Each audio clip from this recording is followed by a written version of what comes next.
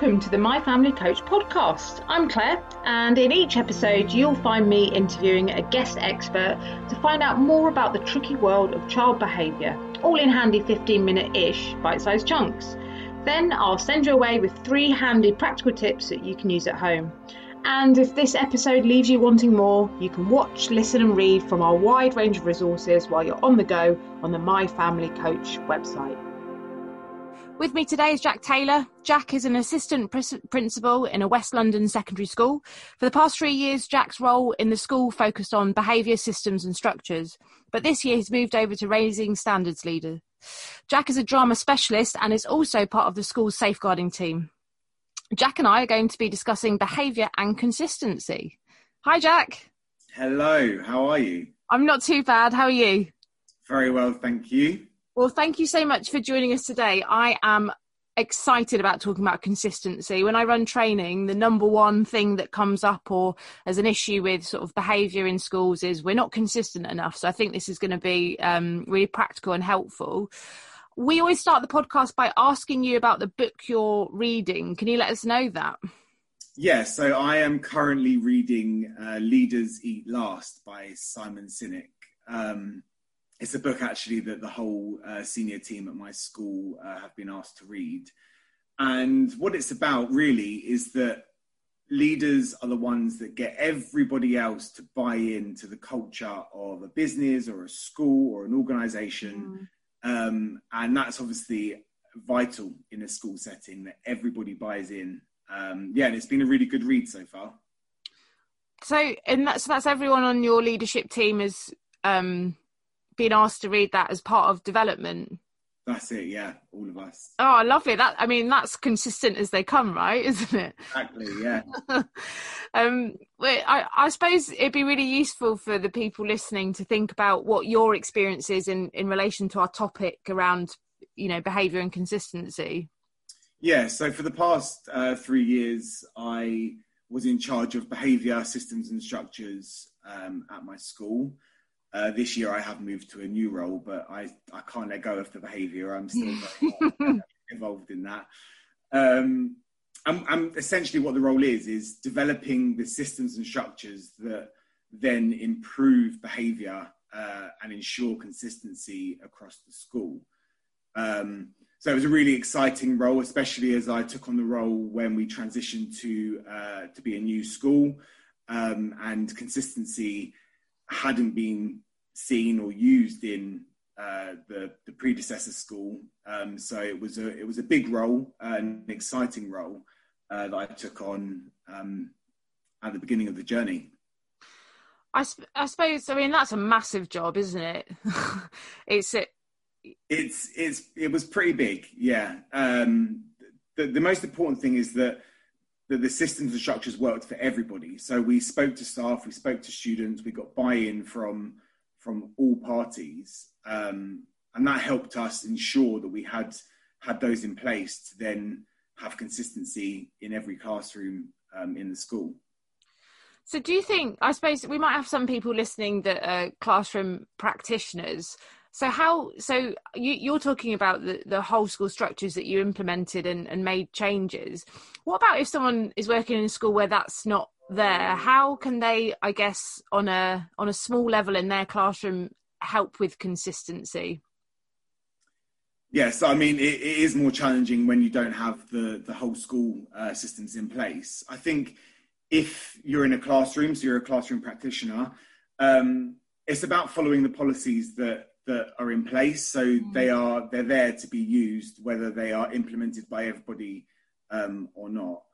And it's about you as a teacher in the classroom using those policies to support you, and it's being consistent in them. So, it doesn't help when a student goes from one class to another and that consistency isn't there. But as long as you are consistent in your classroom, that will help you massively as a classroom practitioner. You sparked off a memory. I don't know if you know this about me, but I started teaching in West London as well. I won't name the school, and quite a similar background to, I think, to the school that you work in. And I was a GTP, the graduate teacher route, and I worked in an English department, and it was so consistent in that English department. It was absolutely brilliant, but not all of the rest of the school had the same high standards, or in fact just the quality of teachers, I think was the best thing. And I remember virtually in my first week walking past one of the maths rooms, and I saw a student bouncing a ball off the maths teacher's head, and it wasn't challenged, and he was just carrying on. No one supported, no one helped, and it was just like, a school can exist with different ecosystems, but it's not ideal for the kids. Not at all. I mean, the predecessor school, that what you've just described was a regular occurrence. You had students who were not following any rules or instructions. They were going from a class where they were doing what they liked, and then going to a really good teacher who had planned their lesson, were trying to be really consistent. But the struggle was there because it wasn't a whole school ethos, so there wasn't that buy-in, which is vital. I suppose, like you said, though, if you are, I don't know, many people will be working in schools that don't necessarily have the structures set up and are having a difficult time at the moment, but I suppose you do what you can in your domain, in your world, in your classroom, to try and keep it as consistent as possible. But it is difficult if you don't have the support outside of that. Oh, absolutely. And I mean, the start of it in terms of consistency, and this does link heavily to behaviour, is making sure that it's a well-planned lesson that the students are going to engage in. And if you've got that as the foundation, then everything else will be much easier. Yeah, I think it's always interesting if I do sort of behaviour management courses, and I suppose that phrase isn't used that much, but I much prefer sort of the idea that it's behaviour for learning. And lots of the things I've done in inclusion units and APs has been around, actually, if I plan a really blooming good lesson that's interesting, active, has regular breaks, changes topics, there isn't really a chance for too much inconsistency from anyone. But yeah. And I think, being coming from a practical subject, some would say that I have it a little bit easier because it's a lot more engaging and active, and students really want to get involved. But then also you have to bear in mind that you've got that much bigger space where they've got freedom to move around. And so it doesn't matter what classroom setting it is, those systems and structures have to be in place for you as a teacher to make sure that the lesson goes smoothly. Jack, I don't think you have it easier as a drama teacher. I did teach drama in that school in West London when I first trained. I was the worst drama teacher ever. And I had year 9 drama twice in one day. And I ended up just playing Simon Says with them because that was all I could get them to do. But I think it takes a real skill to have that consistency when you haven't got tables, when you're, if you're doing PE lessons, that fills me with dread, everyone in that big space. I think, I guess you're a leader, and it's leading by example, isn't it? And sharing with staff how to be consistent. Definitely. So one of the things that our new school is that we believe that leaders should show staff what the day-to-day should look like. And so part of that is that we walk the walk, but we also talk the talk. So we pop into classes and we see how things are going, and we support staff where needed. But our classroom doors are also always open so that staff can come in and see what we're doing in our classroom. But yeah, I mean, it is vital that the leaders are showing the staff and doing as they're asking of the staff as well. That modelling. But I always think, we take children and young people and adults separately, but as humans, we're always role modelling to each other, aren't we? And that goes from leaders, working with staff, and we're role modelling to the kids. Sometimes the kids are role modelling to us, and I think that helps with school culture massively. I talked to you before the podcast about this weird question that I wanted to ask, but when I was prepping for this, I was really thinking about how do you become consistent? Because as human beings, we're quite naturally inconsistent. What do you think? Yeah, I think it's a great question. I think if you've got whole school systems in place, then they need to be followed. But if you don't, you need to make sure that you have your own rules for the classroom. And actually, even when you've got whole school policies, staff will have things that they want, how they want students to behave in their classroom. And it's about sticking to those all the time. I remember a member of staff, she was struggling with students in her class, and she would say to them, I am going to call home if you continue. And then the behaviour continued, and then she never called home. So it's about making sure that you follow through with whatever it is that you put in place. And if that means saying to a student, I'm going to do something, it means you have to do that thing, because it makes your life easier in the long run. It does, and it's hard in the first place, isn't it? And you might get a reaction from a student when you do put a boundary down, but actually once that consistency and that boundary is put down, actually the rest of the class often kind of see it and understand the structure of the class more. Definitely. I mean, I remember when I was a fresh-faced NQT, and, you know, some of the classes that I was teaching, they didn't know what consistency was or what good behavior was. So I would go into my classroom, they wouldn't really follow instructions. And I made a real point of I used my planner, I wrote down exactly what I needed to do, who I needed to call.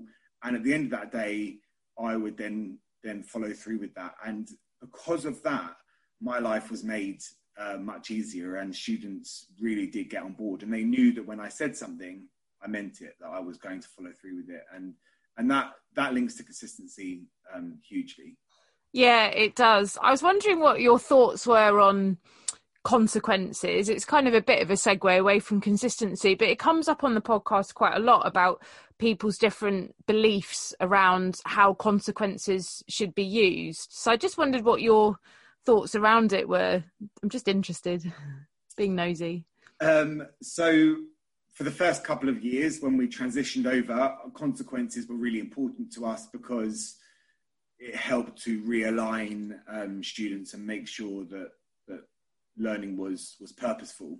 Mm-hmm. Last year and this year, we've moved more towards positive reinforcement. So we look to give more rewards and positives than we do consequences. Of course, consequences are still there. You know, we have detentions and we've got internal exclusion. But where possible, we try to avoid using those because we want to reinforce that actually the good stuff that students are doing. And even students who perhaps aren't behaving very well, if they come into a lesson and they've been really focused and they're getting on with the work, it's about recognizing that. So I think consequences are important. I'm not overly a massive fan of dishing out fixed term exclusions, but I think as long as you've got a really clear policy in place that says this behaviour leads to this, then I think you have to stick to that. But I think it's more important to focus on the positives with students. Yeah, no, it's interesting because I've heard from loads of different practitioners across this podcast, and it's really interesting to hear the different ideas. I suppose I think I've mentioned it before on the podcast, but I know that some schools have gone to completely no consequences and replace that with restorative practices and different things. So it's interesting to hear the different ideas, but I think I always maintain it whenever I do any training or I work with my own pupils that like having consequences that are there and boundaries is an important part, but it should be a small part of our practice and our consistency. We want to be consistent in the positive reinforcement that you're talking about. There's a really nice triangle. I think it's called like the teaching triangle. I think it's meant for primary settings, but it's a bit like Maslow's hierarchy of need triangle, and right at the top is consequences and positive reinforcement and being safe, and all of those things are at the bottom. And I think I mean, really, that's what you're describing, that we still have that system, but when relationships are there and we've looked after our staff's well-being and we give good CPD and all of that stuff, actually, we don't have to use them so much. Correct. And you know, of course, those members of staff who are perhaps less experienced or who are new to a school, the consequences are quite important to them, because it means they do have something that they can use and fall back on if there is a problem in their classroom. So I'm not a fan of getting rid of them, but I think where possible, it's about building those relationships with students and praising the good. You know, there's so much more good than there is poor behaviour. Yeah, I think as a new teacher, I guess it's like a crutch, isn't it? That it's so frightening, isn't it? When you first start, I can still remember it, that you're just looking for anything to hold on to make you feel safe. I think this series we're talking to Emma Clark, who is an NQT teacher trainer, and she, focuses on behaviour training. So I think that would be really interesting to think about her thoughts on consistency as well. That would be really interesting, yeah. Yeah. So, Jack, it's been about, I actually didn't set the timer, so it's some time we've been, but I think it's probably been about 15 or 20 minutes, and we try and stick to the 15 minutes-ish. Just to finish off, could you give us 3 tips on consistency, please? Yeah, so I think my first tip is be consistent. If you say you're going to do something, you have to do it. There is no good telling students that you're going to phone home if you're not going to. So that's my first tip. My second tip is to follow the policies. So they are created for us, and we need to follow them. And if everybody follows them within a school setting, then actually it'll make everyone's lives a lot easier. And my third tip is start every day and lesson with a fresh start. Sometimes we do have bad lessons with certain classes. Sometimes we have quite a bad day at work. But what it's about is leaving that behind, coming back the next day and having that fresh start, and just making sure that you're consistent at all times with those students, and it will be much easier for everyone. Oh, they're really practical. You're making me think back to my year 9 drama classes, and I can't remember what I called the day when I had those classes, but it's something like Dead Thursday. So yeah. I actually wasn't forgetting about it at all and holding on to it. Yeah, exactly. And, people do it. We are human at the end of the day, but it's really important you get into that mindset of fresh starts. It's so important. Oh, brilliant. Thank you so much for chatting to us today, Jack, and hopefully we'll chat to you again soon. Thank you. I've really enjoyed it. All right, take care now. You've been listening to the My Family Coach podcast. Thank you for joining us as we lift the lid on the challenging world of child behaviour. There's heaps more helpful advice for all your parenting needs on the My Family Coach website. Thanks again, and I'll see you next time.